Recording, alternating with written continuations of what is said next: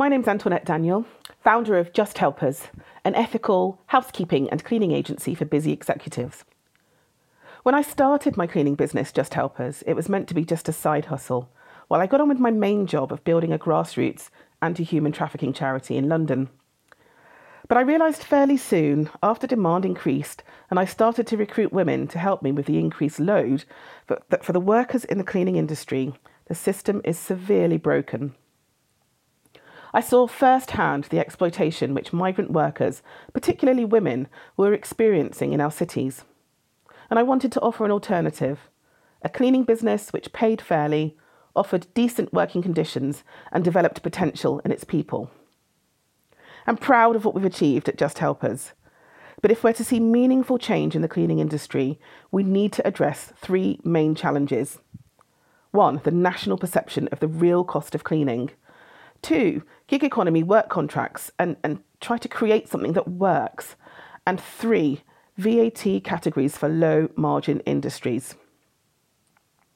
A report from Clean for Good estimated that in 2020, 60% of workers in the cleaning sector still earn less than the living wage. The report states that the Low Pay Commission estimate 1 in 5 cleaners in the UK who were entitled to the minimum wage were actually being paid less than this by their employer. Let's remember, the minimum wage is widely recognised to be a poverty wage, which means that someone working full-time being paid the minimum wage would still be living in poverty. The report urged businesses who are outsourcing cleaning to ensure that their cleaning provider shares their values, and quoted that too many employers don't just outsource a service, they unwittingly outsource their values and responsibilities too. We share the vision expressed in the Clean for Good report. However, while Clean for Good focus on providing commercial cleaning, at Just Helpers we want to provide domestic cleaning to ethically minded individuals in their own homes. But we face some big challenges. The first of which is price. Ethical cleaning is not cheap, and neither should it be. All of our helpers receive the living wage, the real living wage, as a minimum. However, we also need to keep our charges as low as we can so we can remain affordable to our clients. The challenge is how to remain competitive in such a crowded market. Most agencies, us included, in the UK contract self-employed cleaners, and this sits very uncomfortably with us. While our basic hourly wage is significantly higher, between 6 to 29% above the real living wage, COVID highlighted the vulnerability of our colleagues in the face of absence, lack of work and sickness. Because of the strong relationships that we've brokered in our community, we were able to lobby their clients to continue paying their helpers despite receiving no clean. And 67% of their clients did. In consultation with the team, we've increased the hourly rate by 8% to allow our colleagues to earn the equivalent of 4 weeks' leave while they work.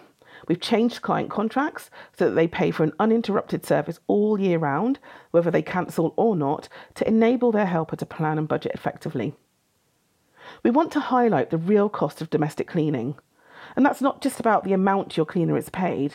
It's also about the cost of their health and well-being of low wages and uncertain income, and enabling them to plan to have a small pot of money that can provide interest-free loans to our longer-serving colleagues to help them bridge financial gaps. One area that we woefully neglected while attending to our cleaning team was the office team salaries. They've had a salary freeze for the last 2 years as profits were challenged through growth and COVID, and we've planned a regular salary review in the future into our annual calendar. The second challenge, as we said, is taxation, and this sitting in a VAT category of 20%, we believe creates a cash transaction culture. We believe that low-margin industries like ours should sit within a lower VAT bracket. Currently, cleaning services are subject to 20% VAT, and this high tax burden encourages illegal practices such as cash in hand. At the height of the COVID-19 pandemic, some industries such as hospitality were moved into a lower VAT bracket to help them survive, and we would like to see the cleaning industry moved into the 5% VAT bracket permanently. We believe that this would lead to better regulation, better working conditions, and ultimately more money being paid by our industry in taxation. The third challenge is changes to employment law, And really this idea that we need to stop vilifying the gig economy and make it work. The gig economy has been the subject of much criticism recently, particularly following the recent ruling against Uber. However, the fact remains that some workers want the flexibility that being in self-employed offers them.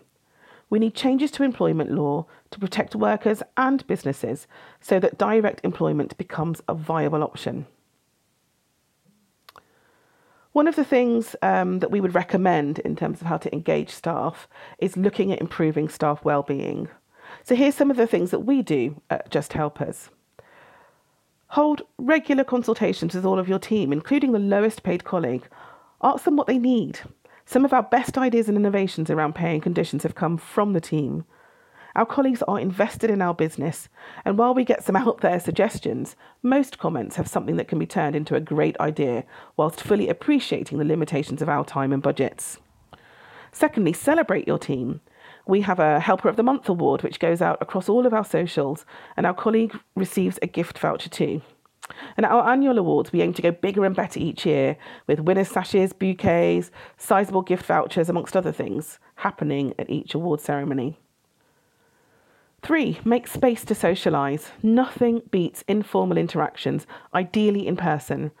From the get-go, we hold our cleaning interviews in coffee shops so that we can host our colleagues, our potential colleagues, in a small way. We encouraged our managers to take a cleaning colleague out for a coffee if they do an end-of-day spot check. And once a year, we hold a bring and share party in the park where people can come with friends, partners and children. And we do the same at a central London pub for Christmas drinks. And our annual event turns into a massive party with food and dancing. A simple thank you or well done goes a long way. Each Friday in our team WhatsApp, we share all of the positive comments that clients have given over the past week and great things that the office team have also observed. And 5, when a global pay rise can't work, think about smaller one-off rewards that make a difference. Last year, we introduced an extra day's annual leave for the office staff on their birthday.